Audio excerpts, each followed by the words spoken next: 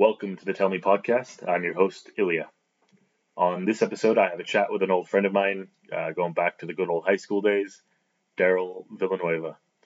Daryl and I attended the same high school together in Kuala Lumpur. Since then, Daryl's gone on to do some pretty amazing things in the world of advertising, taking him to a variety of places all over the world.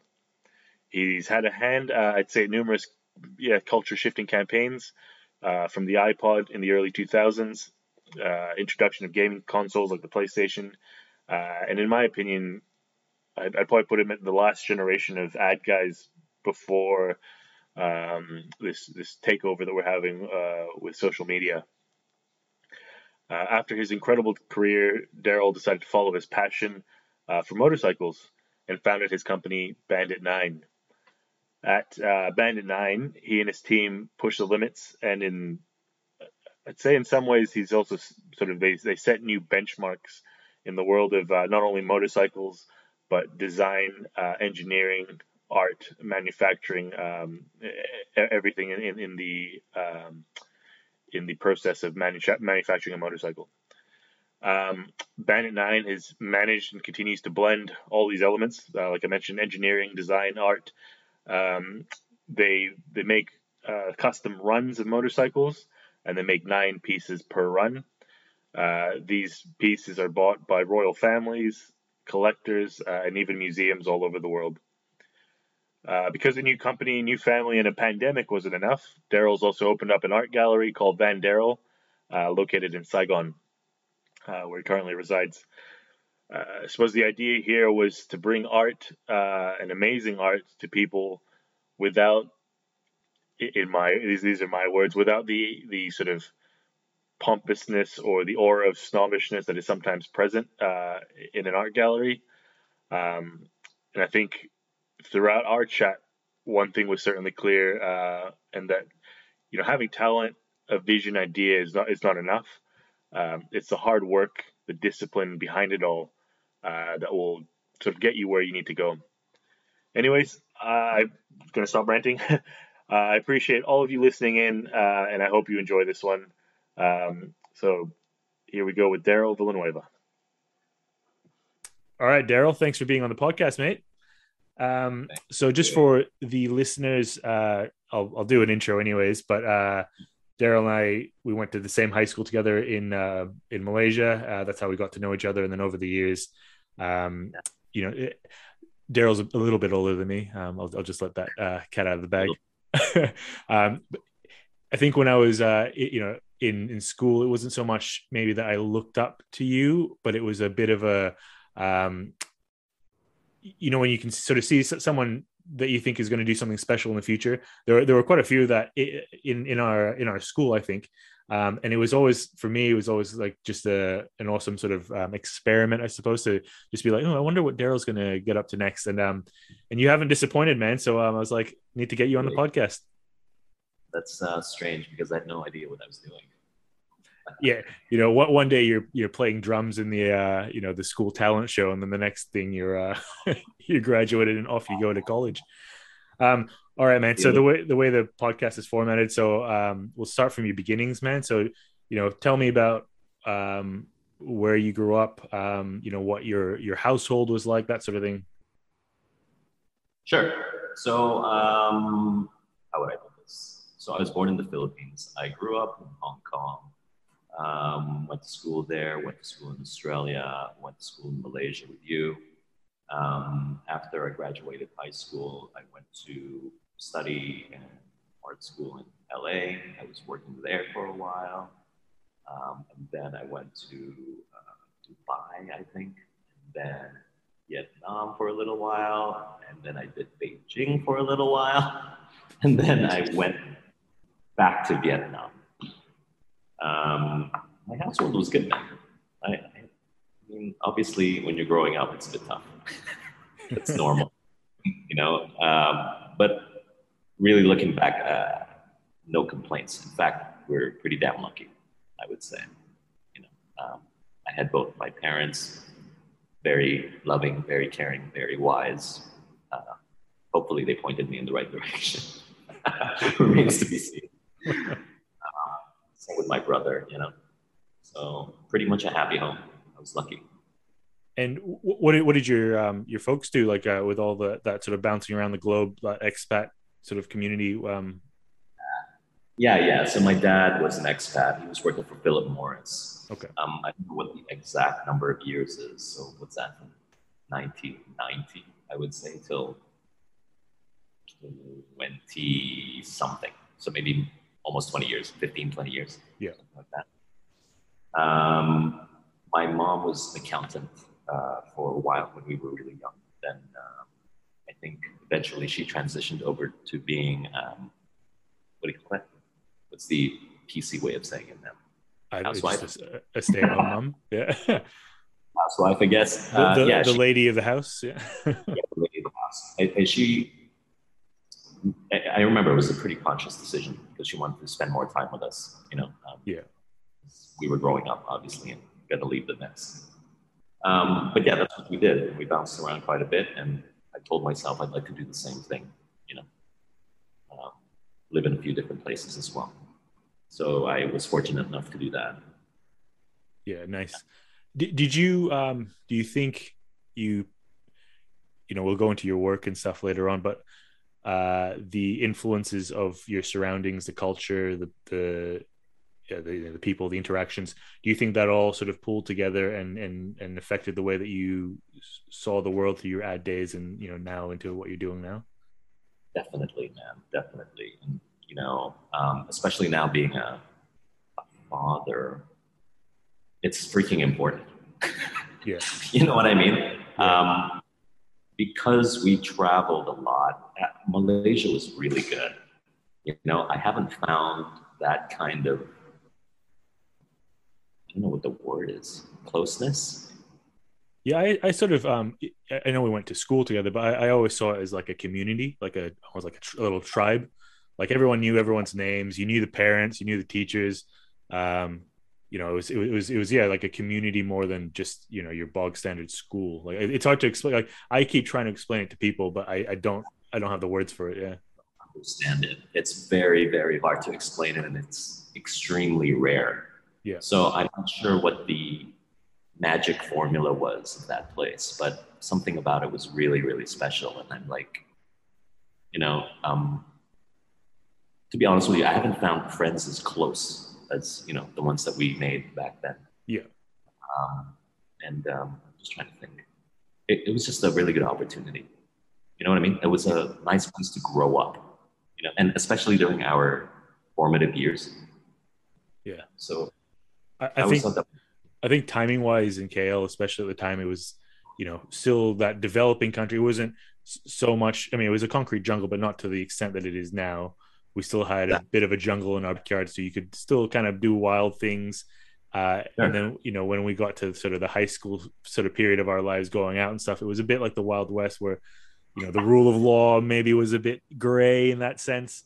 Sure. And so we could still maybe in a sense be kids and be wild, but then, you know, you meet people from everywhere else as well.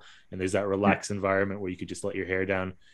And I think you're not having social media was a big influence as well, so that you were in the moment. You're not, you know, just having a happy snap to have for the likes and that sort of thing. Me too, man. I'm not a social media guy. To be honest with you. I'm completely against it. This is for a different day. You know? But that's a really good point, and I love not like looking at it now. I really appreciate the fact that we did not grow up with social media. Yeah, man. I mean, like you were saying, you know, as a dad, like I'm a dad of two now as well. It's just, it's sort of a scary place to sort of put your mind at in a few years' time. So, you know, artistic, like I mentioned before, playing the drums and all that sort of stuff. Where did you sort of, are you the artsy one in the family, or Was that something that you sort of actively worked at, or? No, I'm a terrible artist. Really. So, see, this is another thing about MKIS, man, that I must say is, okay, so my folks are not, they're more academic, Yeah. I would say. My brother is the one that's more naturally artistic. Me, I had to work at it, you know? I really, really had to, I was going to swear there. That's all good, man. That's why I have the explicit label on this podcast. Yeah, I really, really had to work on it. And, you know, and I guess that's a good thing. And that's the thing about MKIS is that's what it taught me anyway, is that you can do whatever the hell you want to do. You just have to work. You know, for example, we didn't have like 1,000 kids, yeah, right? Meaning, you know, if you wanted to play the varsity team or, you know, in the jazz band, you had to be the best of the best. Yeah. It wasn't like that. It was more like the teachers were kind of forced to make us better. You know, they had to work for their money. Yeah, and it worked, in my opinion. You know, there are a lot of bright kids that came out of that school. And it's because we had really great teachers and the kids really worked hard at it. And so, you know, the value of working hard was kind of ingrained. Yeah, I think that sort of maybe, I don't know what the word is, but maybe like a nurturing aspect to it, where you knew a kid wanted to play the guitar, maybe not the greatest, but yeah, let's nurture, you know, this child and you know, help him or her develop their skill set, and then pray for the best. Yeah, exactly. But I think it's okay, man. Maybe it's because I'm not naturally talented. I'm not a gifted guy, you know. But, you know, if you're willing to put in the work, you can still accomplish quite a lot, man. In fact, you know, I've seen a lot of talented folks without the work ethic to back it up. Yeah, usually fail. Yeah, you know what I mean? One of my favorite quotes is, you know, anything that you could ever want is on the other side of hard work, and you know, I think that's pretty true. Like, what was your first sort of, I guess, artistic outlet? Was it the drum? Because I remember you prolifically, for me, being the drummer in that. You know, you guys cover a lot of was it Red Hot Chili Peppers or Metallica, one of the two? Yeah. So was it music first, or was it you know your canvas, or what was it? Yeah. How would I put it? What was my first creative outlet? Yeah. Is that it? Yeah. Yeah, it's probably the drums, man. Music, I would say. We started when we were really small. You know what I mean? So there was an advantage there, I guess. And also, I came from Australia, where they took music extremely seriously. Yeah. Okay. In my school, so I was taught by a really great, you know, Men at Work. Men at Work. Yeah. Yeah. Yeah. So that guy was the drummer. There was actually my teacher. Okay. Wow. So yeah, the drums was definitely my first outlet. It was probably the only thing I felt like I was good at when I was going to school. Gotcha. Yeah. Not like a math wizard. I suck at chemistry and all that. I wasn't a terrible student. I was fine. Yeah. But excelling, I would say, probably music. Yeah. Okay. And do you still play now? I still play the guitar. Yeah. Yeah, I'll pick it up every now and then, but the drums is a completely different animal. You know, I don't have the space for it anymore, and obviously my neighbors are going to kick my Yeah, exactly. You got to move out to the countryside like I did, man, and you'll have all the space in the world. All right, so we'll go past high school. So college, uni. You said you went to the States for that. Was it LA that you? Yeah, I did. That's right. In LA, I studied at Art Institute of California. I was in Santa Monica. Okay. That was fun, man. That was fun. It was not easy. It's very difficult, actually. I would call it. I keep telling everybody it was like maybe I should compare it with you. It's like SWAT training. You know, they literally beat you. Not literally. they will throw your work in the trash kind of thing. Okay. Yeah. Cutthroat. One tiny error, they'll just discard it. Even though it took hours to, create, if it gets damaged in the car or somebody runs into it while you're walking and you're like, corners are not perfect or whatever it is, it goes straight. Damn. Okay. And I'm not exaggerating. This is like true stories. Okay? So I went from Montiera, where I wasn't a terrible student, but school definitely was not like a priority. And then I went to art school, where all of a sudden it became everything. Yeah. So that was a bit of a shocker for most people. But I took it definitely very, very, very, very seriously, and consumed me. Yeah. It became your life, basically. My life. All of a sudden, it's really like turning on a switch, and I enjoyed it. What was that with that sort of that harshness? Maybe was it in like? Did you feel that it was like a toxic sort of thing, or was it just like, this is how we're going to sharpen every single part? We're going to sort of blacksmith, like, and really forge these people into who we want them to be, sort of thing. Yeah, it's more like that. Like, they break you down so that they can build you up. Okay. Kind of thing. Yeah. Is that accurate? I don't know what the military analogy is. I mean, that's what it, like, you hear about, I think the most famous one is probably like the Navy SEALs. They go through Hell Week, and it's just, it's just breaking people down to see what they are like at the worst of times, because, no matter what you do in training, it's always going to be worse in the real world. So yeah. So I think in that sense, it definitely prepared me. And in my opinion, it's lost nowadays. Yeah. So we were taught to take crap, abused in a sense that, this sucks. This is not good enough. You didn't come up with enough ideas. What is this? This is really sloppy. Yeah. Blah, blah, blah. And, it hurts. But when you come out of it, you're way more prepared for the real world, because your boss is not even going to give you that time of day. Yeah. That, and you're out there actually trying to make a living to put food on the table and this and that. Like, there's so many more pressures outside of that sort of academia setting that if you can't handle, I suppose, like your criticisms. So it's, and I don't know. Okay, from my experience, especially now that I'm older, right? And I talk to the younger folks, I sound like what do you call that? I sound like an old fart. But that,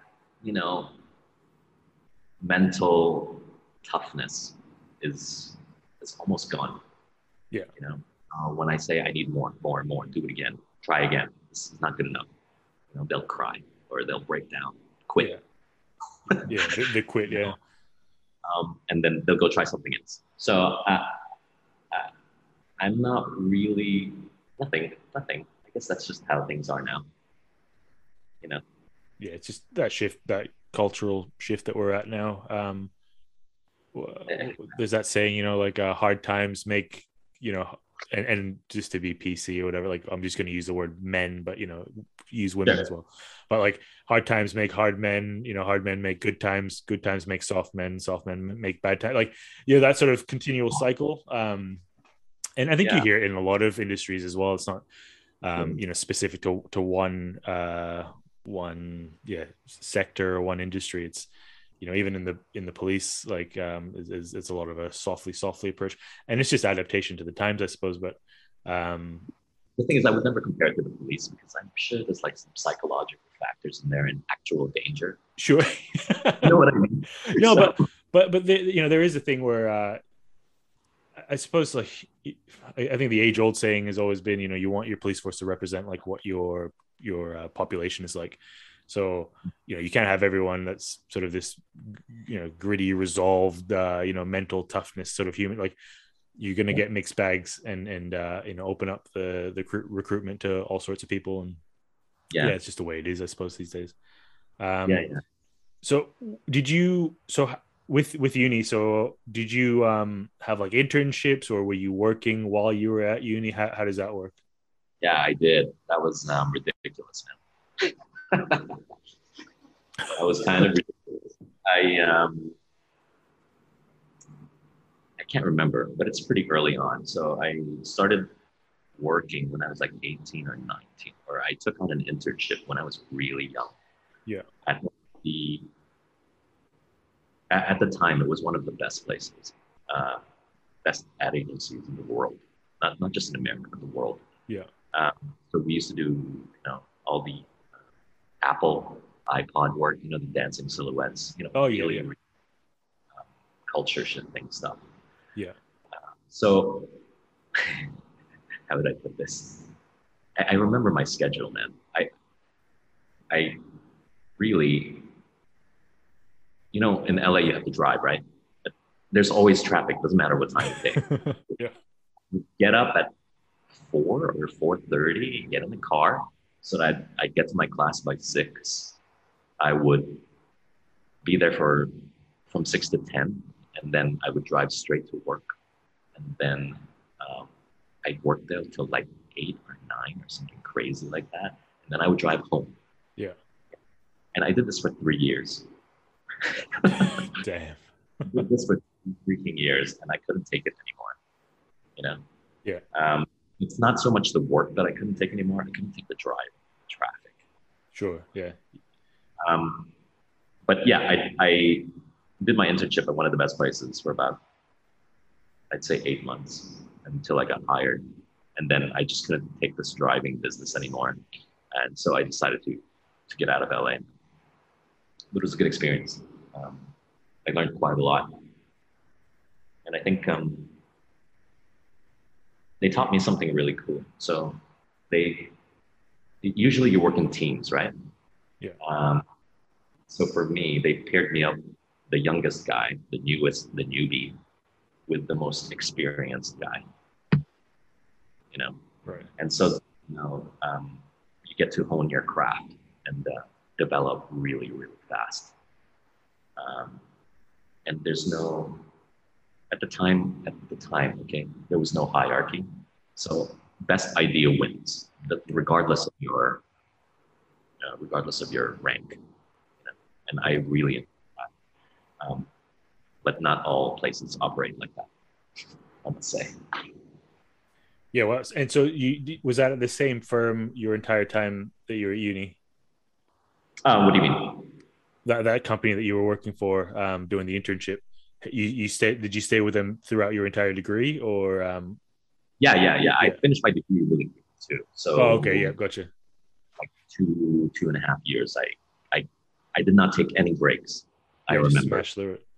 Yeah, I just smashed through everything. Maybe I had like 2 weeks a year, something like that.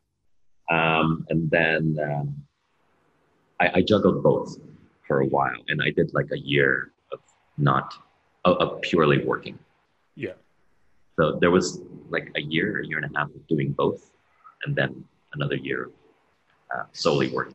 What was the I suppose maybe the hiring process like on their side? Like I would imagine, LA being and that company specifically being, the sort of the best in the world at the time, the competition would have been, pretty fierce. What do you think went through their mind when they hired you? Like, what did you have over somebody else? That is a really good question that I have never thought about. What did they see in me? Maybe that, how would I put it? So obviously it's the portfolio, right? Yeah. You have a set of work that you do. A lot of students have great work. You know what I mean? So yeah. I don't know what they saw.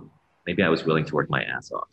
that hard work again, you think they that might have translated in how you came across? Yeah, probably because they saw me slave away for 8 months working for free. Yeah. In fact, probably dished out cash to work there because of my gas. Gas is good. They probably saw that. I don't know what they saw. Maybe I can present shit. No, I'm not really sure. That's a good question, but I haven't really thought.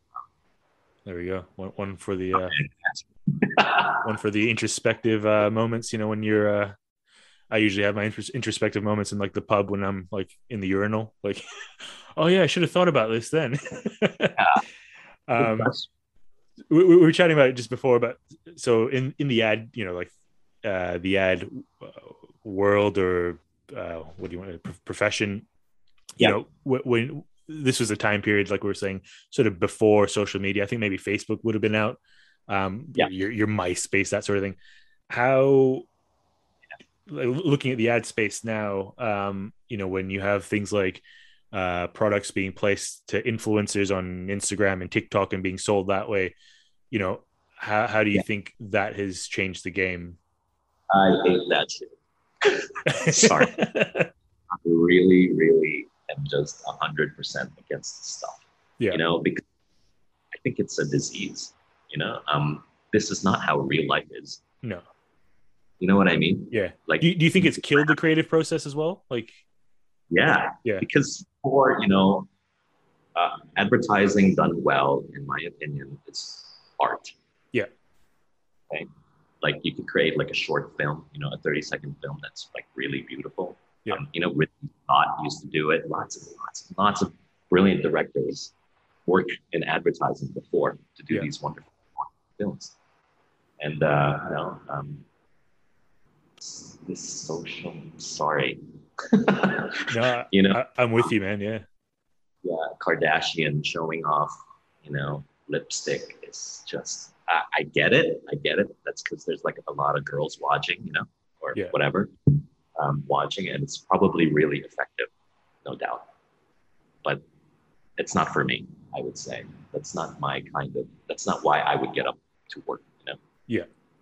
I think, like, I mean, this is from a complete outsider, super ignorant in the ad world. But like for me, I think a good ad or a great ad is one that sort of evokes some sort of an emotion out of a person. But I think on top of that, it's like, you're selling a product, obviously, but like to be able to evoke that emotion out of a mass group of people, because it's depending on the industry, obviously.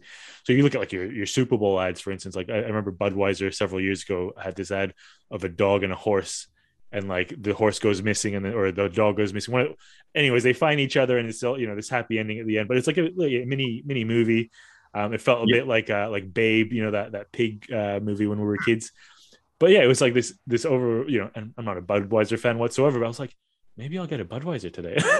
Do you know what I mean? Like just that, emotional connection, I suppose. Like it's got substance. Yes. You know what I mean? You feel something, it entertains you, it makes you laugh, it makes you cry, it makes you think. Yeah. I cannot say the same, man. I cannot say the same about this. I don't want to shit on it anymore. I mean, it's just lazy. It's like, you chuck lip gloss to a Kardashian, and $1 billion later, there's your empire like created. Like it's crazy. It's not healthy. No.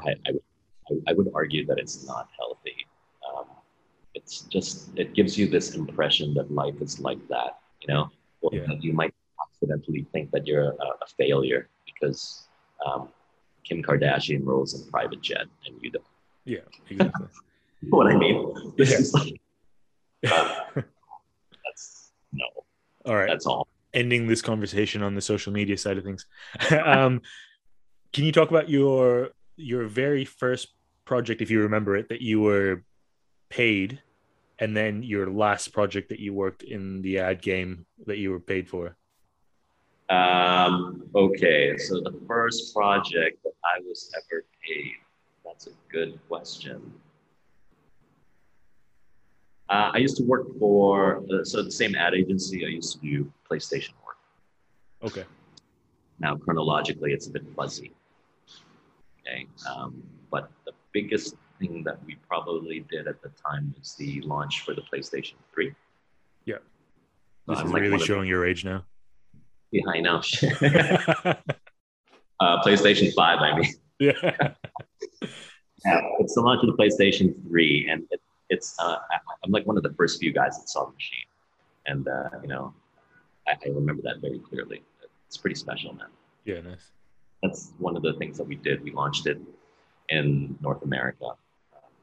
You know what E3 is? Yeah, the big sort of gaming convention or Yeah, electronic consumer convention. Yeah. Yeah, exactly. So E3, the PlayStation 3 was massive. It was the big thing for that particular year. I think it was '06. Was it '05? I can't remember. So it was pretty cool. I got to see my work on, giant billboards. It was plastered on the Staples Center. Yeah. Wow. I don't think I ever worked on anything that physically large. Yeah. Ever again. The last one I did was I was in Beijing for Volkswagen. Yeah, that was pretty cool too. So it's evolved, So before we would do, I would do television and billboards and things like that. Yeah. The last thing I did was I created a car in China for Volkswagen, which is weird. Is this the people's car? Is that? Yeah. How did you know that? Well, Okay. I stalk you, Daryl. Obviously, I think we. How did I? Yeah. I think we spoke to like a mutual friend, and he told me about it. But anyways, yeah. What's this called? Yeah, I did that. When did I do that? 2010, 11, 12, something like that. Yeah. That was cool, man. I must say. So we got. Well, the thinking was this. We teamed up with the people of China, understood what they wanted in a car, so they gave us their concepts, their ideas, their problems. And we used that as a brief for the designers at Volkswagen to create a car for the people. Okay. So yeah, that's a different kind of advertising. So did you physically, did you guys physically make a car? Is that like a work? Was it a working model or like just a concept? Non-functioning. It's a concept, but I don't know if I don't think it went into production. Yeah. Because going into production is a completely different animal too. Yeah. But I believe they used some of our ideas and tech into future cars. Okay. Wow. I can't remember specifically which ideas. Yeah. I can't remember now. But yeah, we actually had a car and put it in the Guangzhou Auto Show. They have a bunch of auto shows in China. China's huge. Yeah. So they shopped it around like that. That was pretty cool. I suppose not a bad segue into the project that you started up, Bandit 9. So was that the first taste of maybe like automotive sort of tinkering that you had with that project? Had you done anything like that before? It was not the first, I would say. I started tinkering when I was still in Vietnam, actually. Okay. But it's like minor jobs. Like, paint this a different color, swap out the seats for a different kind of leather, that kind of shit. Like modding, basically, like modifications, like here and there. Minor modifications. And then in Beijing, when I moved there, I remember I couldn't find a motorcycle that I really liked. I didn't want to spend cash on. Yeah. So I commissioned a shop to help me build what I wanted. Wow. Okay. Cool. Which is still pretty ugly. Back, it's like really ugly, but at the time I was like, great, this is good. Is it like the like Tony Stark's like Mark I sort of suit? It's like that, just less genius. But that kind of rough, so polished. But that's a really good example. You have to start somewhere. Yeah, of course, yeah. And Bandit 9, obviously your first baby, I'll say. Were you still working while starting up, your startup effectively, or did you sort of leave the ad game and then start from the ground up with Bandit 9? Not that cool. I'm risk averse. I would You say. don't throw caution to the wind, sort of. Yeah, no, man. I'm a little bit more of a risk taker now, strangely. Okay. Now that my son's born, I take risks. Yeah. Um, no, before I would, it was really calculated, man. So I thought of the idea of starting a motorcycle shop. And then I had an escape plan. You know, I calculated how much I would need to survive an entire year. Yeah. And then I worked like a bitch for 2 years and saved as much as I possibly could so that I would, you know, prepare for total failure, as in nobody buys anything for an entire year. Yeah. And once I was ready, I took the leap. It wasn't really a leap anymore at that stage. You know, I was able to more confidently leave my job. Yeah. See, like for my, I don't know if this is your train of thought, and you maybe tell me if I'm right or wrong, but like people who sort of just leave what their, you know, their let's say their stable income, stable jobs to start up something new, and then they leave, you know, sort of cold turkey, start something new. I feel like there may be sort of judgment errors in some, you know, everyone's different, obviously, but like when you haven't set yourself up with a bit of a security net, if you will, you might make decisions that are more in the short term because you need to put food on the table, because you need to pay rent, whatever it may be, mortgage.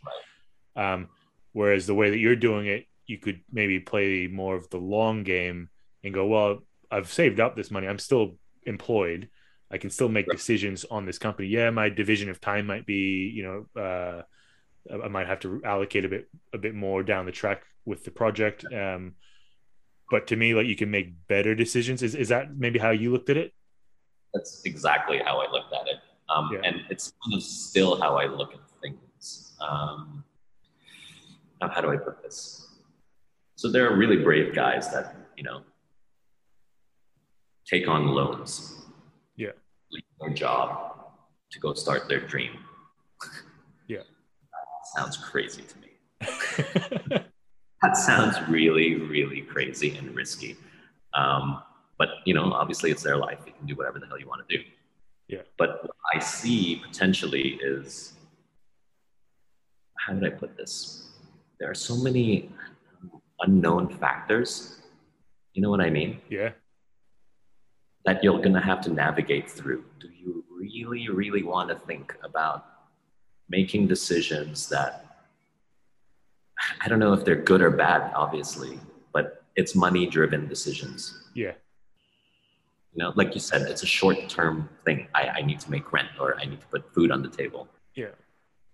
I feel like these are not good decisions, you know, when it comes to business.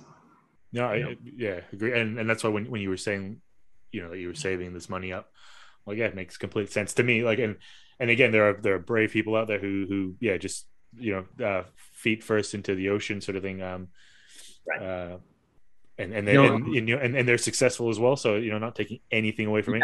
Everyone has their own way of doing things, but I get what you mean. So how would I put it? My thing is, I don't want the bank chasing me for, you know, for that loan. Yeah. Number one, you know, there's so many factors that I don't know about. Yeah. But the one thing you're goddamn sure of is you got to pay the bank back. Exactly. That is terrible for me. I'm not that kind of guy. But at the same time, there's something to be said about, you know, you have to make it. Yeah. You know, there's something cool about, not cool, but sink or swim sort of mentality. Yeah, sink or swim mentality. That's it. You know, you got to make it work. And it's quite powerful, you know, because having a fallback plan, you know, that's not always good too. Yeah. Sometimes you really just got to make it work. Yeah. It's certainly a balance of having that security blanket and or, you know, just running. Can you just briefly just talk about you know, what Bandit 9 is? That's a good question too. Even I don't know what Bandit 9 is. Is it change every year, every time you get asked that question? Pretty much, you know. But how would I put it? It's really tough to say. Okay, well, let's check. So what was Bandit 9 when it first started, and then what is Bandit 9 now? Okay, so Bandit 9, it's the same reason. It still exists. I would say that's the only thing that's probably alive. Yeah. You know, or stay the same, is that I'm really bored with the stuff that I see on the street. Okay. Okay. It's really boring. I'm sorry. I don't want to take a shit on other people's work too, but I find it really dull, and it's kind of cyclical. Yeah. So right now, vintage and heritage and, you know, retro seems to be all over the place. Okay. Actually, it's with most things right now. So we keep going in circles and circles and circles, and we'll never, ever break out of it unless we do something drastic. That's why Bandit 9 exists. It's to go crazy. Gotcha. Break the norms. Break the norms. So that is still the reason it exists today. Now, whether or not I've stayed in that path, probably not, you know, because, you know, there are times when, you know, business is not that good. So you think that maybe the best thing to do is satisfy the masses. Yeah. Yeah. You know? And that ends up being, and from experience, that is much more of a failure than actually doing your own thing. And staying true to yourself in that sense. Yeah, it's crazy that you sort of mentioned that you know, that sort of that bit of recycling is what we're getting a lot of. I actually wrote this down the other day. It's a Mark Twain quote, but it's basically, there's no such thing as a new idea. It is impossible. We simply take a lot of old ideas and put them into a sort of mental kaleidoscope. We give them a turn and they make new and curious combinations. We keep on turning and making new combinations indefinitely, but they are the same old pieces of colored glass that have been used through all the ages. So like, right. You know, it's I see it, you know, in things like as simple as Netflix. You know, everything is sort of 80s themed, from Stranger Things to you know, Sex Education, those sorts of shows.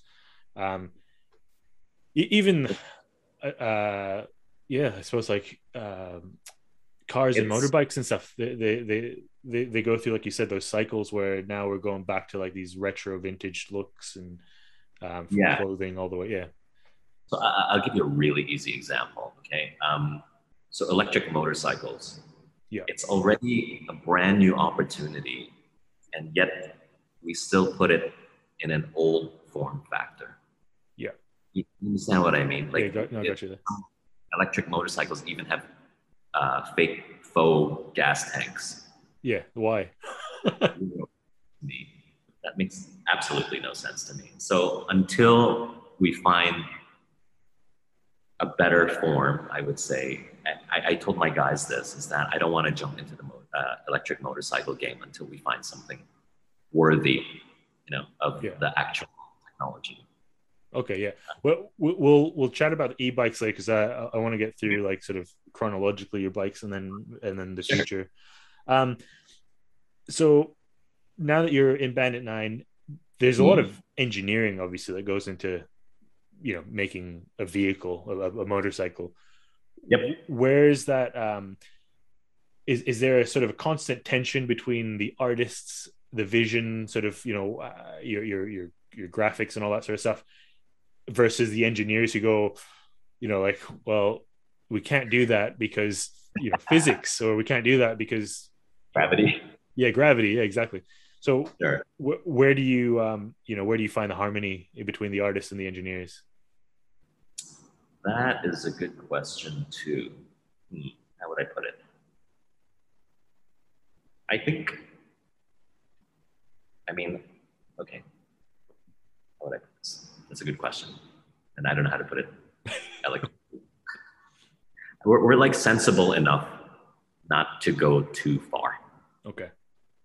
You know what I mean? So if somebody brings a hovercraft idea, we have no idea how to make it or the expertise to do it, then I'd probably say no. Yeah. You know what I mean? Unless this guy's really done his homework. Yeah. Or said, like, this runs on, you know, garbage or corn, you know? Yeah. Yeah. I don't know how to help you there. That's just not going to work. But generally speaking, the designs that I've seen so far adhere to physics. Yeah. I actually brought on engineers to push us out of reality. Okay. You know what I mean? Yeah. No, gotcha. Yeah.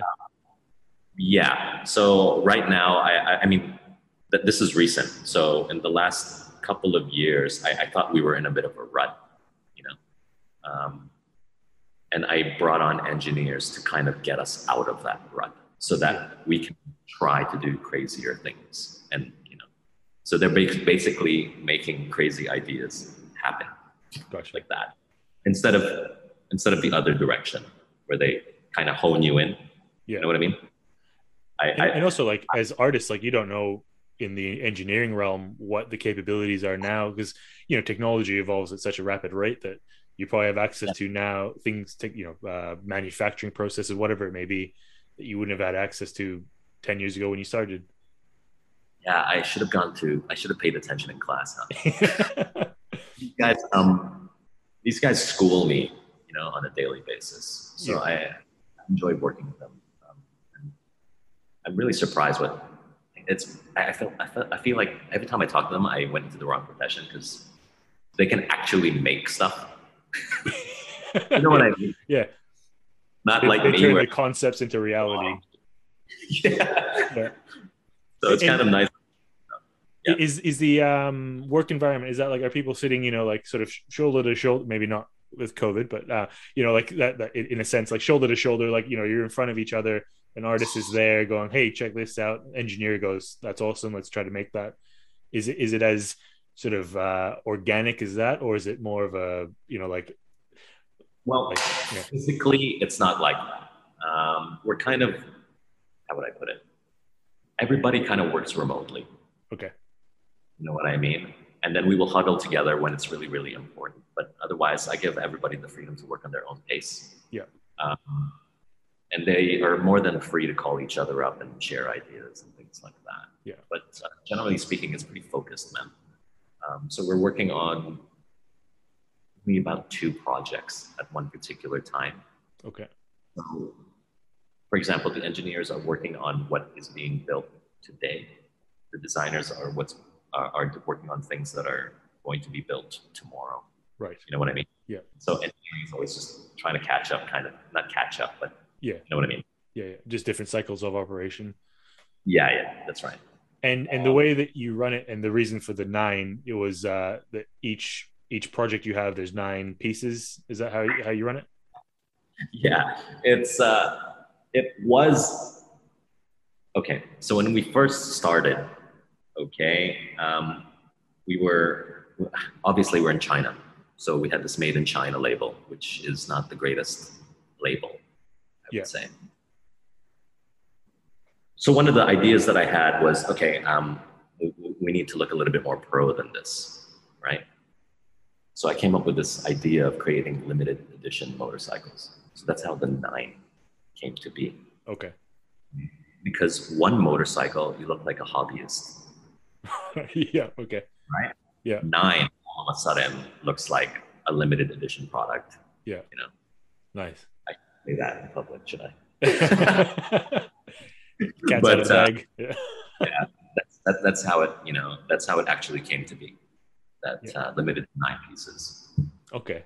Do you keep one of the 9, or are they all either out there in the wild or in a museum? Yeah, they're usually out there in the wild. I never get to keep my stuff, and I'm okay with that. With that. I barely ride myself, so. Well, now with the little one, you're probably in a soccer mom vehicle. So on that, so out in the wild, so for people who might not have heard of Bandit 9, or if you have, or you're tuning in now and you're seeing them, they genuinely look like pieces of art, but they are functioning motorbikes. So how do you make them? And they're sold all over the world. So in terms of road legalities and like, what do you call it? Like, how do you make them road legal? Like, are they? Can you actually just, when you buy one, use them out on the road, or do you have to go through a bunch of different checks? That is a good question too. So it really depends. Unfortunately, we cannot guarantee that they will be road legal. Every state, every country, every city, every whatever locality, Yeah. has a different set of road rules, and it's really hard for a small shop to be able to address all of this. Sure. Okay, and it's 90% the reason cars look the way they do. Yeah. That's why they look boring, because they have to follow everyone's rules. Yeah. You know what I mean? So with that said, how do we get it on the road? For example, in the United States, we have to go through or use loopholes Okay. in their system. I'll give you an example. So one is, I think, Vermont.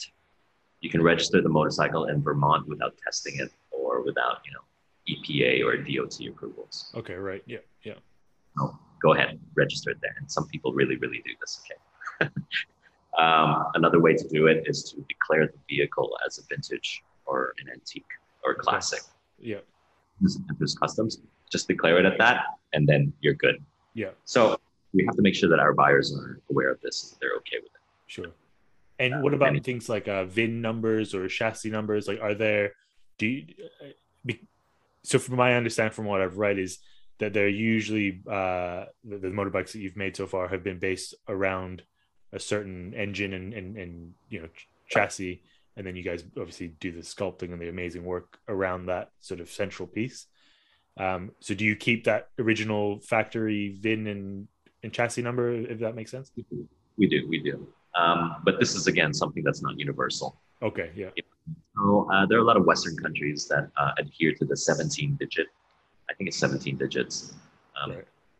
VIN number. So each number represents something, manufacturer, country, date, things like that, class. So our motorcycle, some motorcycles, however, do not adhere to that. So for example, I can't think of a nation right now, even Vietnam, they will not adhere to the 17 digit. So we will keep it, obviously, especially if you want to register in the United States, the numbers and digits are all still there. But for background checks like police, things like that, they can't. Yeah. It doesn't follow their system. Okay, gotcha. But they do have all the importation documents and customs clearance that prove provenance.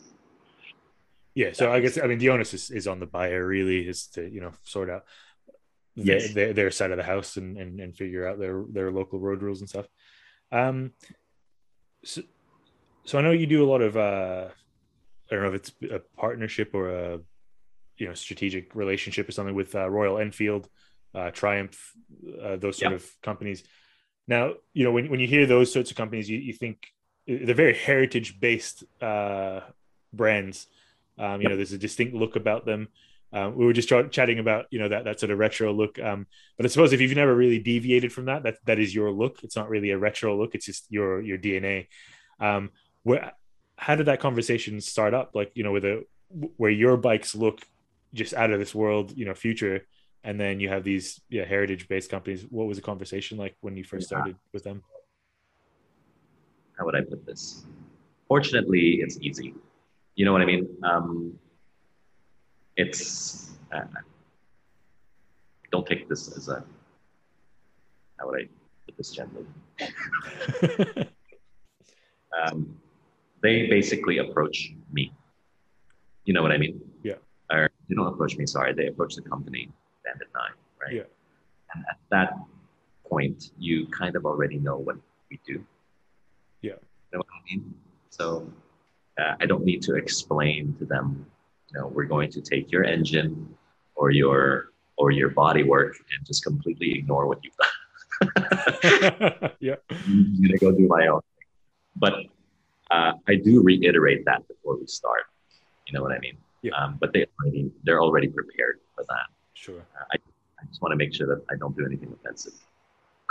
It would be pretty cool, like having them side by side going.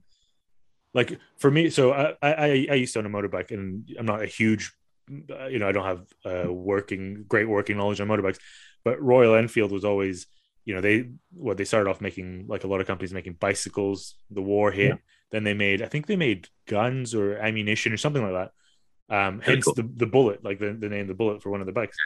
So like seeing that sort of heritage, and then seeing one of their bikes side by side with one of your bikes would be like just phenomenal. Where we came from and then where we could potentially be going is that juxtaposition would be pretty cool. Yeah. They're really cool. I must say, you know what's funny? All the companies like Triumph, Harley Davidson, Royal Enfield, especially also, and all the other builders like me, they're all very, very cool people. Very, very friendly.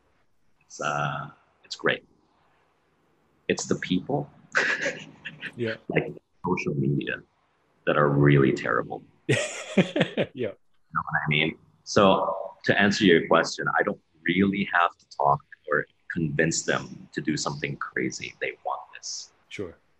You know what I mean?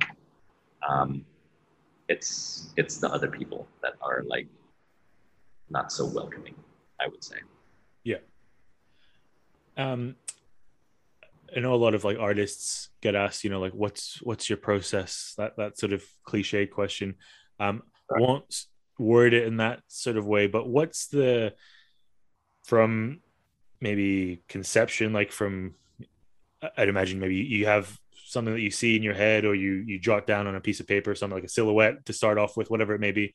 From that to the final project, can you break down like the amount of hours or days, months that it takes? I'll be honest with you. Okay. I brought on 2 designers because I'm completely tapped out. Yeah. Well is empty right now. At least that's how I feel. Okay. And I'm okay with it. Yeah. Obviously, I can still guide the designers, I think. Yeah. But for me, I felt personally tapped out after 8-9 years of doing it by myself. Yeah. It is exhausting in a sense. It's great when the idea comes to you, and many times it doesn't. Yeah. Well, this was like writer's block, that this is probably the more conventional thing that everyone knows about. Sure. Yeah, that's exactly right. It's like writer's block, and it doesn't matter if I doodle and doodle and doodle all day. Yeah. If it doesn't come to me in my brain, like it's a very clear vision, I don't do it. Yeah. You know what I mean? It's not like advertising where quantity, where you'll find quality in quantity. So 1,000 ideas over and over and over and over, and I'll spot, the magic. Designing automobiles for me is completely different. Is there something in your earlier maybe I don't know, sketches or an idea that you had that you couldn't build because, like we mentioned before, the tech wasn't there, or the manufacturing processes weren't there, that you look at now and you go, hey, maybe we might revisit that? Yeah, so I have a lot of I would call them dead babies. And these dead babies are buried in my notebooks somewhere. And usually I choose not to pursue them because maybe it's a confidence thing, as in I'm not so confident that this will be a hit. Yeah. Or number 2, our limitations. The craftsmanship is not there yet. Tech, I'm not so worried about, or I was not so worried about. Now it's a bit of a concern. Okay. But yeah, I do have a lot of dead babies that are waiting to be resurrected. I might take a look at it again, but I don't do it too often. Yeah. So you don't dwell on it too often. Yeah. No, not really. Not really. Like I really, it's more of an instinct thing for me. Yeah. When I see it, I'll be like, yep, let's go do it. Okay. Let's do it. It's not a checklist for me of, is it something consumers really want? I don't really function that way. Yeah. Yeah, gotcha. I do it like In terms of so with Bandit Night, like I'd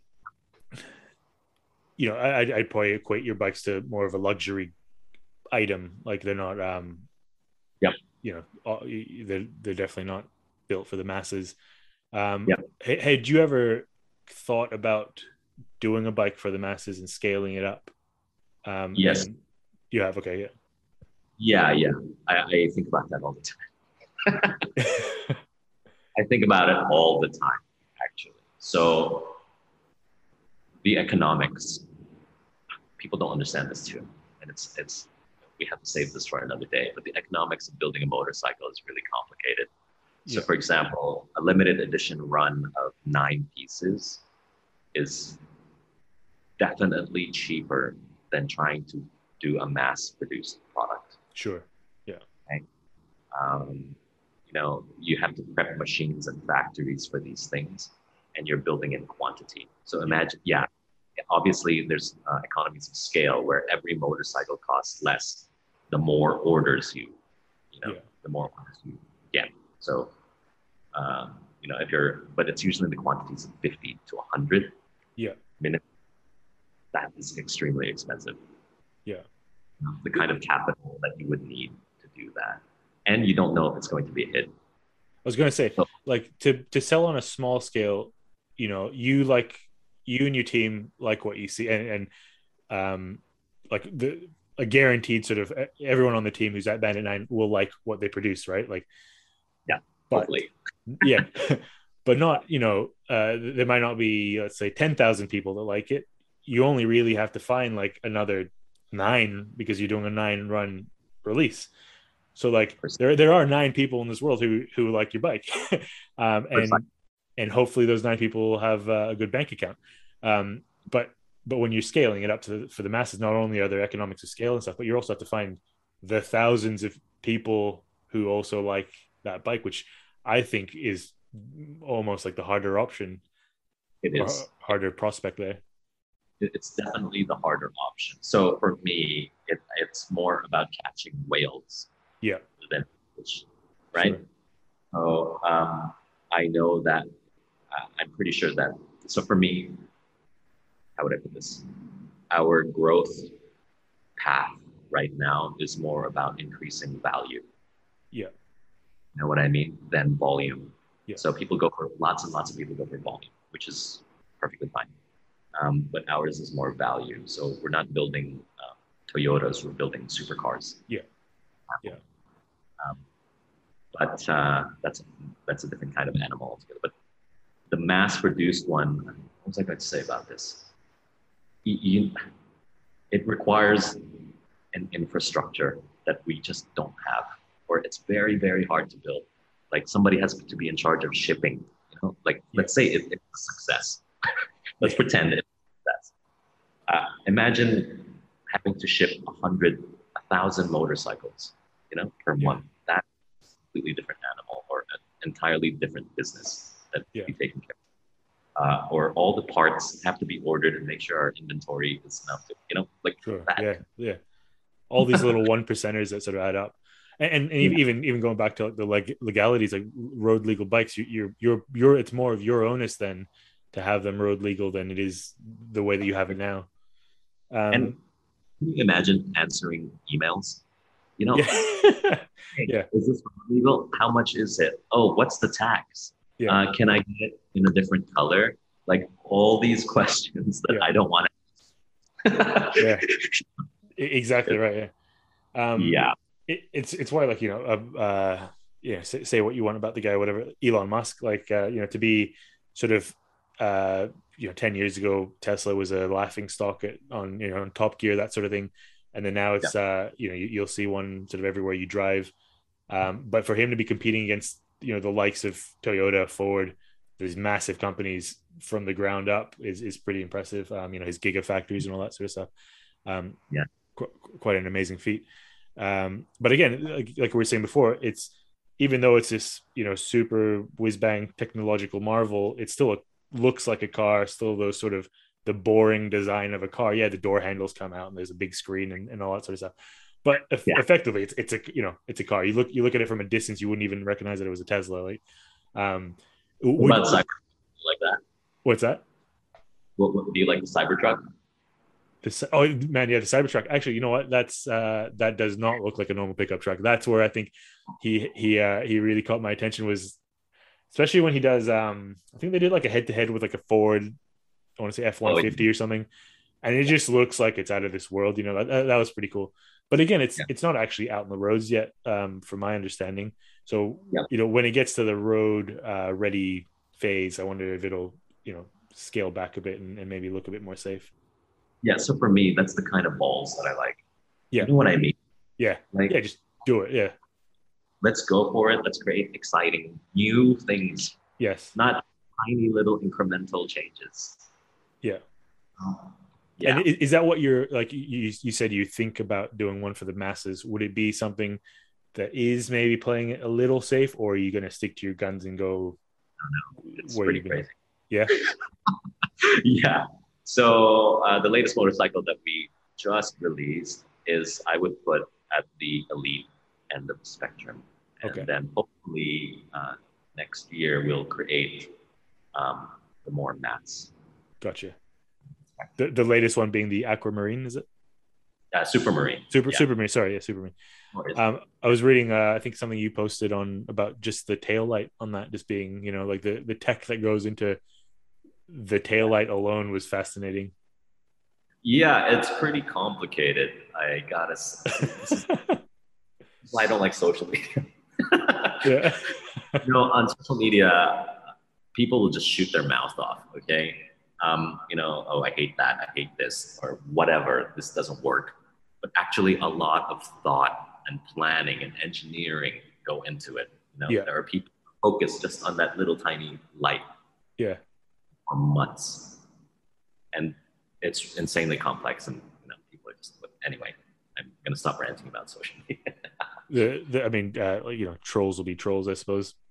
Yeah. I mean, yeah, it's one thing to get like constructive sort of, oh, hey, why don't we make that a bit more squared off or whatever it may be, as opposed to like, that's shit, or this Definitely. is. Do you get a lot of from the purists out there? Do you get a lot of hate? Oh yeah. Oh yeah. I get hate mail. It's an annual thing, I guess. No, it's the traditionalists don't like me. That's for sure. And then it's polarizing. That's how I would put it. You either really hate it or you do love it. Yeah. And as long as there are people that like it, we'll keep our doors open. Yeah. And on that, like on your customers and stuff, what's the demographic like? Are they, sort of your millionaire crowd with cash to burn, or have you had a person who goes, I've saved X amount over X amount of months or whatever? It's a wide spectrum, I would say. So 90% of buyers are definitely in the US. Next would be Europe. The next one would be like Middle East and Japan and things like that. But it's still a wide spectrum. So we've got college students, buying the bikes. Yeah, buying motorcycles. Oh wow. Yeah. Okay. Yeah. Wow. And all the way to, what do you call this? To like royalty. Okay. We've had like, I don't remember which Middle Eastern country, but it's like some Saudi Middle Eastern royalty. Yeah. That bought our. Yeah. So it's a wide spectrum, I would say.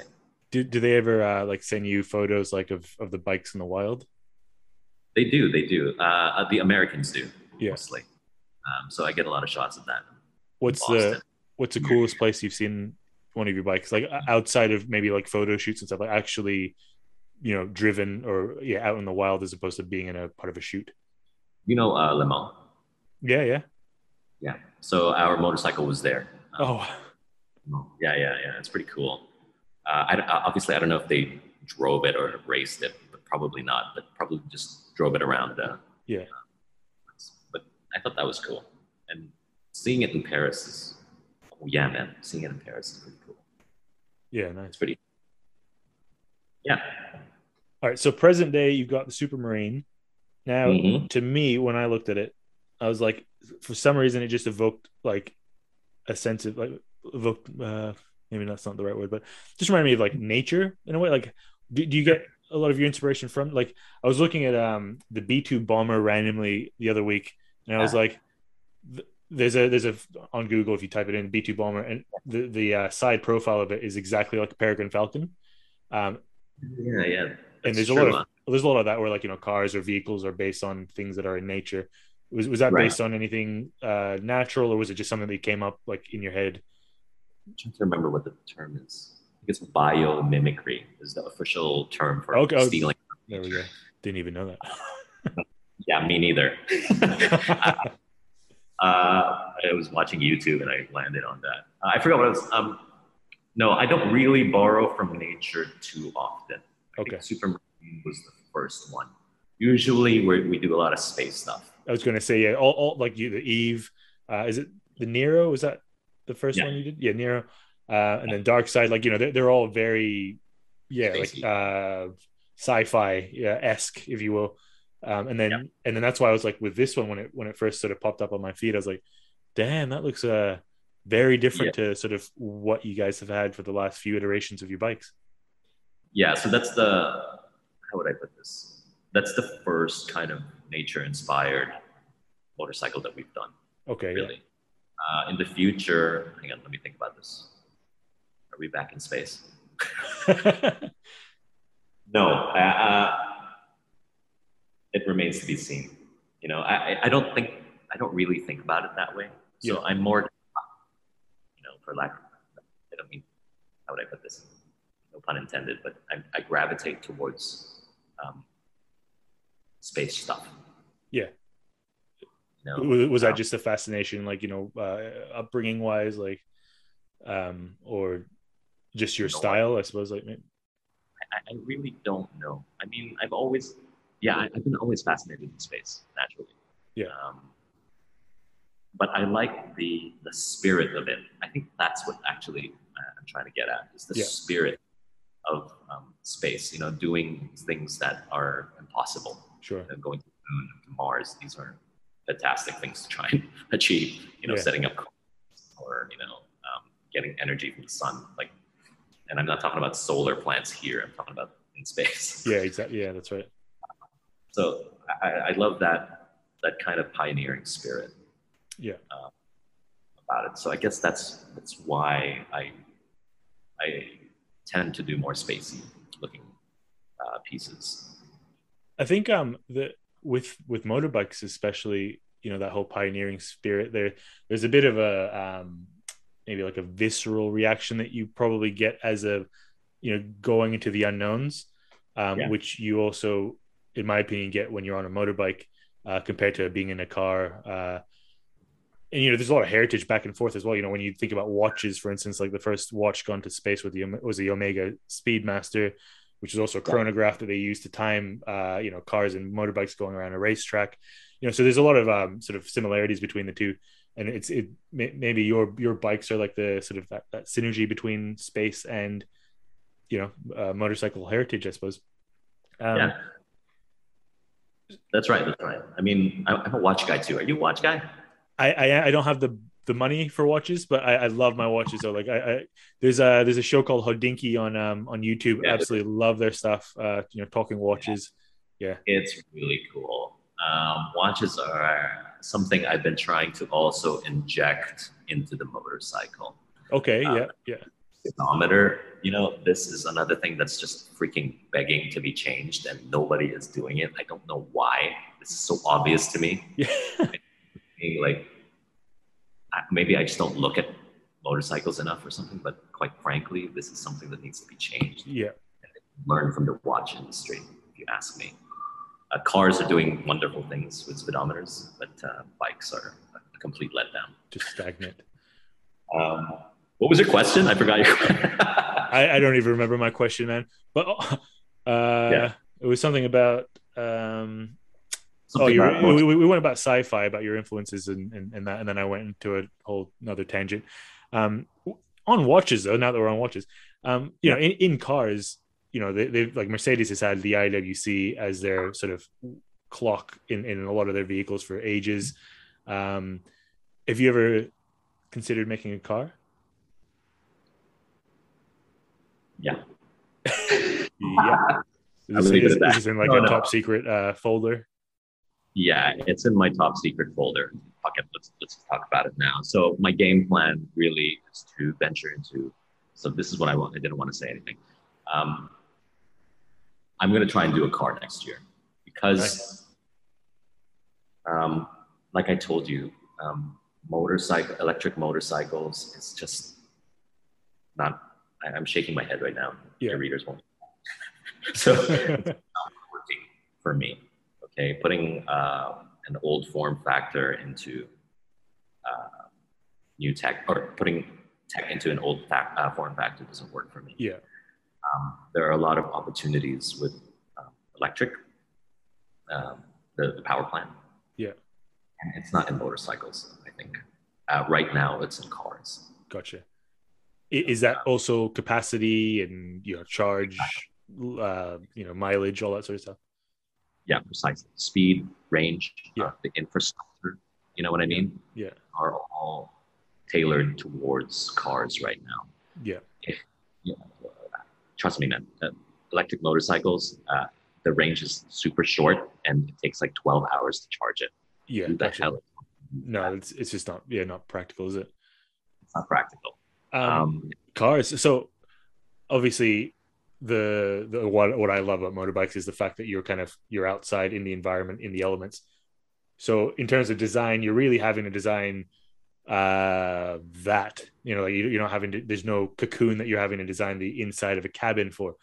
What I'd imagine I won't call you a perfectionist, but like there's way more components just within the inside of a car compared to the overall of a motorbike. Is that going to drive you absolutely nuts? Like, it's not even just about like the ergonomics of how a seat, like maybe your steering wheel, like all the dials, the controls, like all that stuff. Like, is that going to drive you crazy? That's a really good question. Okay, so here's the thing. Why am I telling you this? Why are you telling me this? This is my interrogation interview side as a police officer. The reason I never touched cars before is precisely because of the interior. Gotcha. We can do the exterior, no problem, but the interior is a completely, bonkers. It's going to be bonkers. All the tiny little switches and details and the way information is displayed, all of this requires attention. Yeah. However, what we've got in mind is exactly what you just said. So I don't want to build a car where you're trapped in a cocoon. Yeah. Spoiler alert, okay? Or a teaser. Yeah, teaser. You heard it here first, folks. Exactly. So our car is not going to be like that. Okay. It's going to keep you, how would I put it? One with the environment. Yeah. And it won't have an interior. Let's put it that way. Ooh, a car. Man. Yeah. Okay. Wow. And I just told my guys, actually just yesterday, I said, forget the instrument panels, pretend like you're still on a motorcycle where, these things are not bothering you. The leather's not bothering you. All the little designs and gadgets, they're non-existent. All it is the pure driving experience. Yeah. That's it. So let's see. Yeah, that's nice. The game. 2022. Nice. Lastly, about Bandit 9, and then we'll move on to your next project. What would you say your maybe mission statement or ethos? Like Apple had Think Different, Nike has Just Do It. What's the Bandit 9? It doesn't have to be necessarily just a catchphrase, but like, what's your ethos as a company? It's such a good question and something I've been really thinking about over the years, and I don't have an answer for you. I don't have an answer for you. I don't know how to break it and distill it. So, Just Do It, Think Different are very distilled ideas. but contain quite a large idea at the same time. Sure. You know? Yeah. So with Bandit 9, I don't know. I need an agency to figure that one out for me. Yeah. I mean, there's certainly like, obviously, like you were saying before, you know, pushing the limits of what's possible, changing the, you know, the status quo, that sort of thing, I suppose. But yeah, that's. I'd maybe say at the pace that you've been going at for the last 10 years, like that hard work, that grit, I think has to be included in that as well. Exactly. There's a lot of things that it needs to encompass. And maybe it's because I haven't sharpened what Bandit 9 is yet. Yeah. You know, it's possible. That's why I cannot distill it into something concise. Yeah. Okay. But yeah, let's see, man. Give me some time. We'll call back after you release your car then. Okay. So, you know, you killed it in the ad world. You are killing it in the custom motorcycle. What do you want to call it? Is it like a bespoke motorcycle world, or what? Yeah, sure. Bespoke. Yeah. Yeah. And then you just decided to open up a gallery. I did. Talk to me about the thought process behind that. There's no thought. I did it because it was like I read into some omens. Whether or not I read it correctly remains to be seen. It's still quite new. Yeah. So I remember this is not in chronological order. Okay. So I went to a friend's place. He wanted to show me his new office. I was like, this is really cool. And he told me that he jumped on the opportunity because rent was low because of the pandemic. Okay. So I'm like, I stored that piece of information. 2 weeks later, I started reading a book, which is called The Obstacle is the Way by Ryan Holiday, which basically is about, or one of the chapters, like never let a good crisis go to waste. Right. Pandemic. So there's another one. The third one was, what the hell do you call it? Oh, another friend of mine was moving her photography studio, or was looking for a new space, right? And so she asked me to come by and check out this other place. And I was like, okay, sure, I'll come. And I fell in love with the location, right? So I can't show you, but it's this location. Yeah. So that was another omen. And the last omen was, I felt like there was a void, especially in Saigon. You know, most Asian countries, they value mathematics, science, and all that jazz, right? Yeah. But very little focus goes into art, the arts, acting, music, drama. So I thought about, I added all these, omens, call it omens, and, came up with the idea of the gallery. And the purpose of the gallery is not necessarily to make cash, you know what I mean? Yeah. But it's more like introduce a different kind of art or a different kind of world to the people here. Yeah. And for me, I don't view it as I do, yeah, obviously it's a gallery, but it's more of an educational tool. Okay, yeah. So like maybe somewhere somebody can come to even not necessarily even be inspired, but just be exposed to to starting off with like work that they might not necessarily have seen, and in what I would imagine with your style in a pretty non-snobby sort of environment. Like a lot of galleries are uptight and How did you know that? What do you mean? Did I say that somewhere, or did you find that? How did you know that exactly? That is exactly what I'm trying to fight. Okay, yeah. Well, no, I'm just like, I feel like, so I've obviously gone on the website, which is an awesome website, but also just your personality. Like, I mean, you're not the kind of guy who's going to, close off the door to, I don't like using this term, but like, the common people and only invite in the one percenters. Do you know what I mean? Like, Could I put that on the website? I don't know. Did you? Let me have a look now. Maybe you did. Maybe I read it somewhere. But that's exactly the reason why I started the gallery is because I took a look at the other guys here, actually everywhere in the world, and it's just I hate it. There's like a pretentiousness about. Yeah, pretentious champagne drinking idea of a gallery. You know, art does not belong to the 1%. Yeah, I believe that artists should get paid, yes, but I think it should be free for them to see and enjoy. Yeah. You know what I mean? And I hate it when art galleries scan you, you know, to see what you're wearing and if you can afford it. And if you can't afford it, they won't entertain you. That I just cannot handle. And that is what I'm trying to change and fight. And I'm so sure I'm going to get shit for this too. So I got shit in the motorcycle world. I'm going to get shit in the art. But I think with art though, like you know, there certainly has been a resurgence of just that where I don't know if maybe it's sparked from you know, the Occupy Wall Street sort of ethos or mentality, where you had like your Banksys sort of pop up in the wild, you know, where in random streets where people, you know, it doesn't have to be in a gallery to be art, obviously. So that was that sort of mentality. You know, me coming sort of recently from Melbourne, there's a lot of street art, lots of walking tours that you can take to see various artists and stuff. So I think it's that sort of turning of the tide is certainly has been brewing for a while now.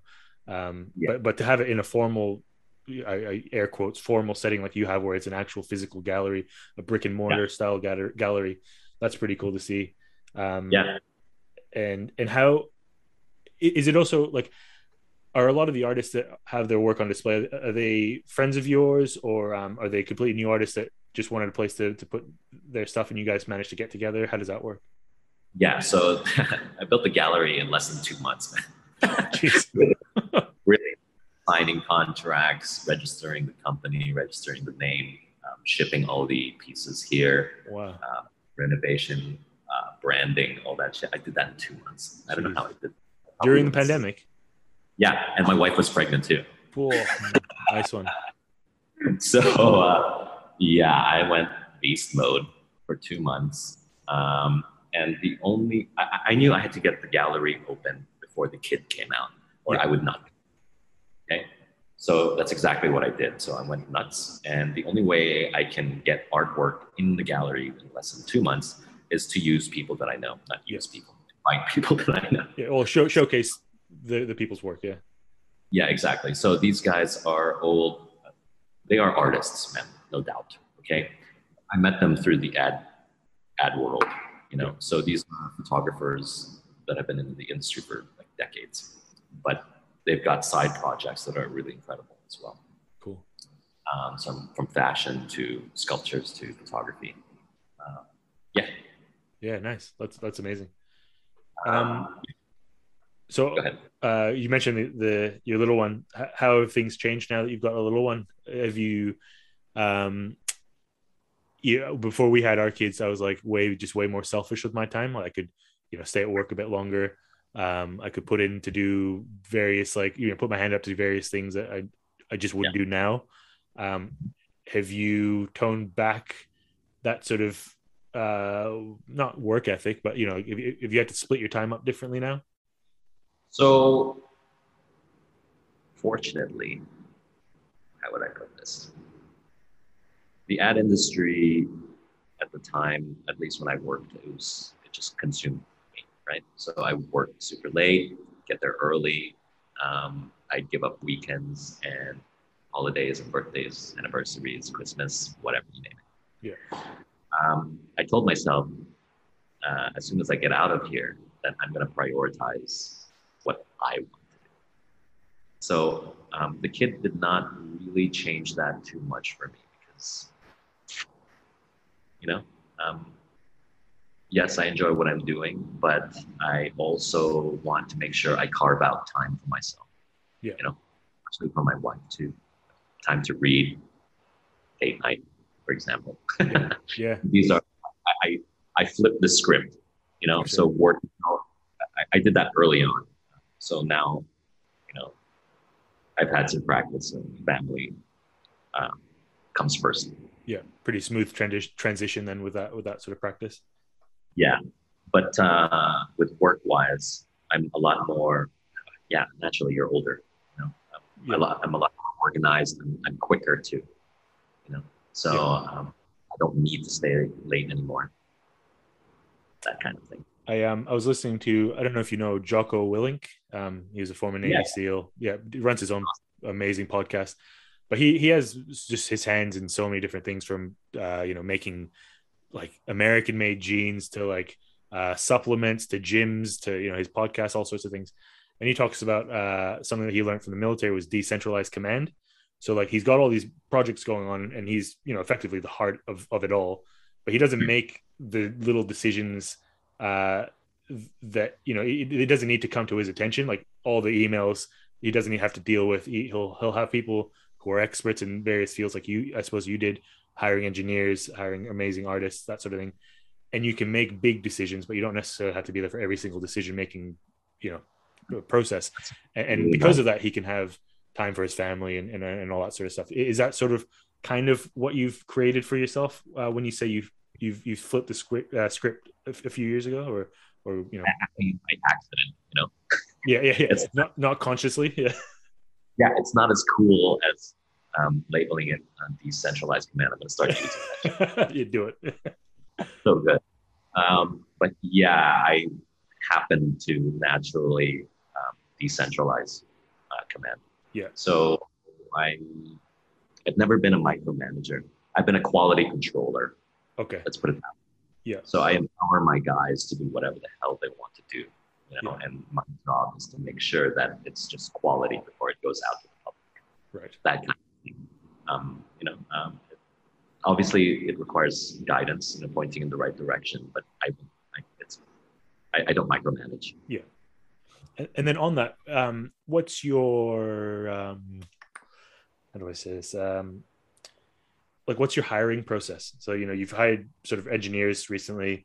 You've got people from a myriad of backgrounds. How does your shop, your gallery differ from another motorcycle company or another gallery? Like, do you have? Sure. Yeah. So it's all different, actually. Are you talking about the structure, or generally what do I look for when I'm hiring people? Yeah, like a bit of both, maybe. Like if somebody, like, I'll word this in a way like, so if you.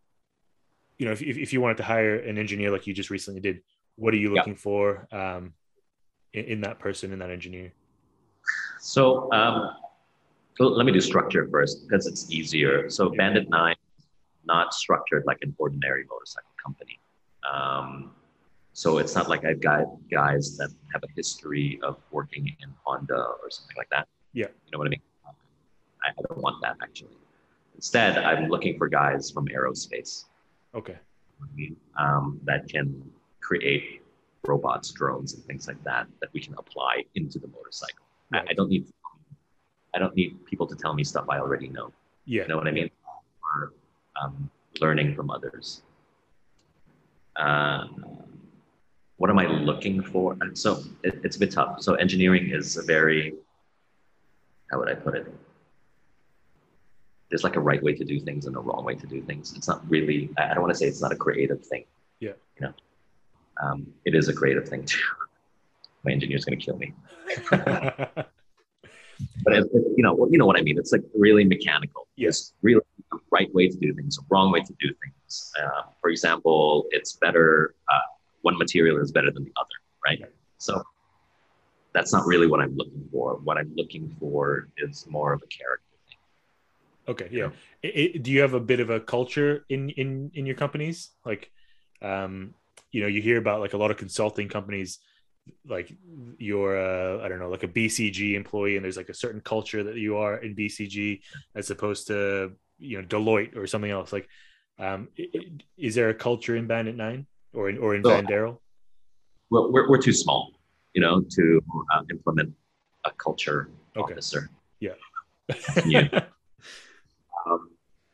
We're too small to have that sort of thing. basically the only rule is, don't have a closed mind. Okay. And you will be surprised how many people have a closed mind. Yeah. No, that's a good one. I like that. Go ahead. One of the last questions, I suppose, is in your personal life, do you put as much like scrutiny or emphasis in the things that you own? Like, are you, we're talking about watches before, like, do you look for a certain, like, you have to have, this particular brand or this particular, motorcycle, helmet, or, whatever it may be. What do you like in that realm? Yeah, this is why my wife is going to leave me. Just a watch collection. It's not like I collect toys. It's more like the word is, you're right, it's scrutiny. Yeah. So I'll give you an example. Just, I am the one that makes the bed. That kind of shit matters to me. And I like keeping like my wallet, my keys, and all my stuff in the same place, so I will never leave. That's just a glimpse into how crazy I get sometimes. I'm kind of disciplined in that sense. I wasn't always like this, by the way. Yeah. Okay, but by being like that, it sort of, you eliminate like the need to have to know where things, like, if you've got a full on day, right? And your wallet, your phone, your keys are in the exact same place. I even have a little tray. I call it like my EDC tray, like an everyday carry tray. And I put things that I need immediately in this, just my first line gear is what I call it. I'll have there, and I don't have to think about it. It's just one less thing to think about. So it just streamlines my day, right? Exactly my point, man. So I don't understand how people cannot have these things. Yeah. So I'm like, so that's what the kid does for me. It creates chaos. Yeah, introduction of chaos. Yeah, that's nice. Yeah, that's what the kid does, and I have to learn how to navigate that. Yeah. But when it comes to material items like you're talking about, I'm pretty how would I put this?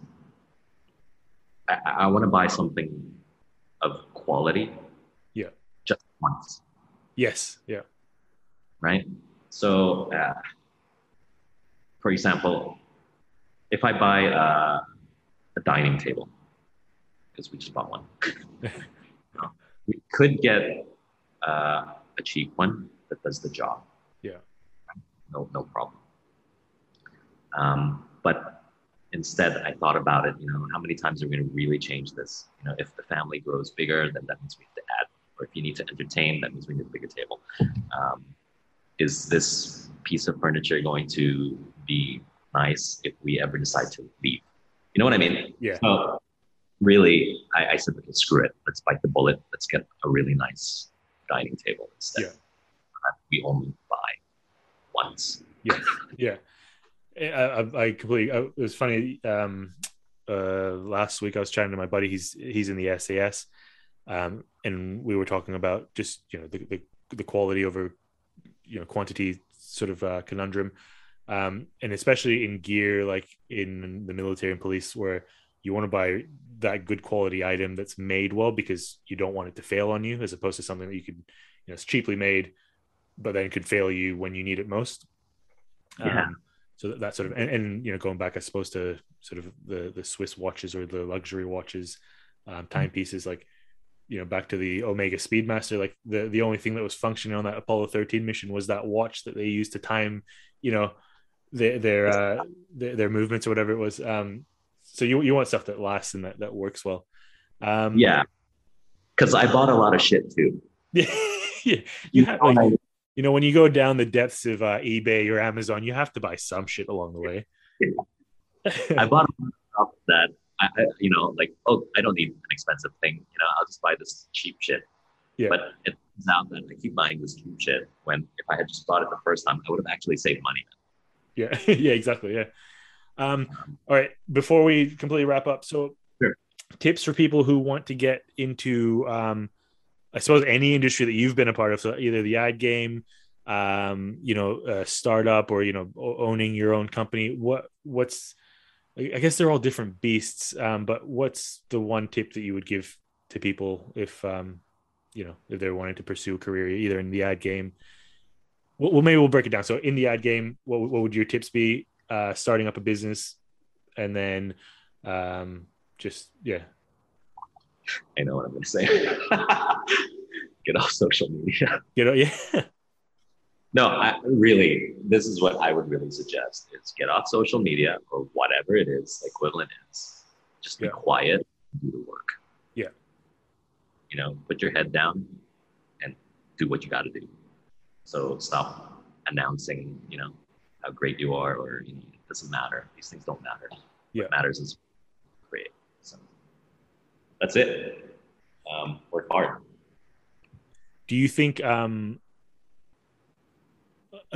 in complete agreement. Do you think being the quiet one in the room, so you're saying like let your work speak for itself, be true to yourself, that sort of thing? Do you think that puts somebody in a position as opposed to like the louder person who might attract more attention and as a result, might attract the attention of an employer? You mean, is it good to be quiet? Yeah. So I suppose like for me, right? So I'm naturally just a kind of a pretty chilled out, quiet kind of guy. Sure. But what I found recently, especially after leaving the police, was that when I was looking for jobs and stuff, what I'd do is I'd jump on LinkedIn. I'd look up look at the companies that I wanted to work for, people or whatever that I was interested in or followed on LinkedIn, and then find like the HR department and just pick up the phone or send them an email and be like, hey, looking for a job, what's the go?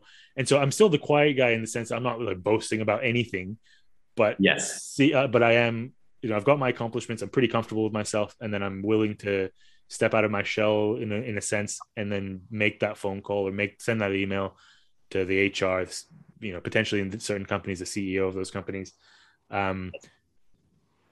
Is that what you mean by, be the quiet, confident kind of person? Don't really. I think that's the difference. So there's a difference between speaking up, and posting. Yes. Okay. So I guess that's what I'm trying to say is, stop posting your promotion or accomplishments or how awesome you are, and stop talking about that and just focus on doing the work. And whenever you speak, hopefully it adds value. Yeah. That kind of thing, rather than like, I'm awesome, trust me, I'm great. Because I'm pretty sure your employer will find out. Yeah. No, exactly. Later. So man, that doesn't work for me. Have you had anyone sort of just ring up and go, hey, I want a job, Daryl? That's a good piece of advice, man. That's a really, really good piece of advice is, for me, pick up the phone. Yeah, I'm so sorry if you keep talking about social media. Like, no, go for it. Stop emailing, stop texting, stop, doing that. Pick up the phone and call. Yeah. Really, it's faster. The other side will actually appreciate it because it's faster. Yeah. And go straight to the person that makes the decision. Do you think that's not done more because people are weary? Like they don't think that there's going to be somebody on the other end of that phone? Maybe it's possible. Yeah. I find it weird that people send me CVs or resumes on Messenger or Facebook. That's weird, yeah. It might be because I'm a dinosaur. Yeah, it might be because I'm a dinosaur, but people write their cover letters on there. Right. You'd be freaking surprised with what kind of crap I see nowadays. Man. It's not professional. Sorry. Yeah, no, exactly, 100%. What's next? Like a TikTok dance based on what you've done in your past or in your professional career? Can you give me an example? Have you ever done that? Like, I assume you have because we're talking about it, but picked up the phone and called all the time, every day. So is that how the conversation got started with Royal Enfield? Was that, or did they contact you? They really contacted me. Okay, gotcha. Yeah, but it's more like, okay, I'll give you an example. Okay. if I really wanted to work with Royal Enfield tomorrow, or I had this wonderful idea for Royal Enfield tomorrow, I will not hesitate to pick up the freaking phone and ask. Yeah. You know what I mean? Yeah. So maybe I'll email and be like, hey, man, are you free to talk on Wednesday? But I will get on the phone and speak with this guy. Yeah. Okay. Because there's something that, even the phone, if I could meet you face to face, I would. Yeah. Yeah. But a phone is definitely better than email. It's infinitely better than a text message, and definitely better than Facebook Messenger. No, definitely, man.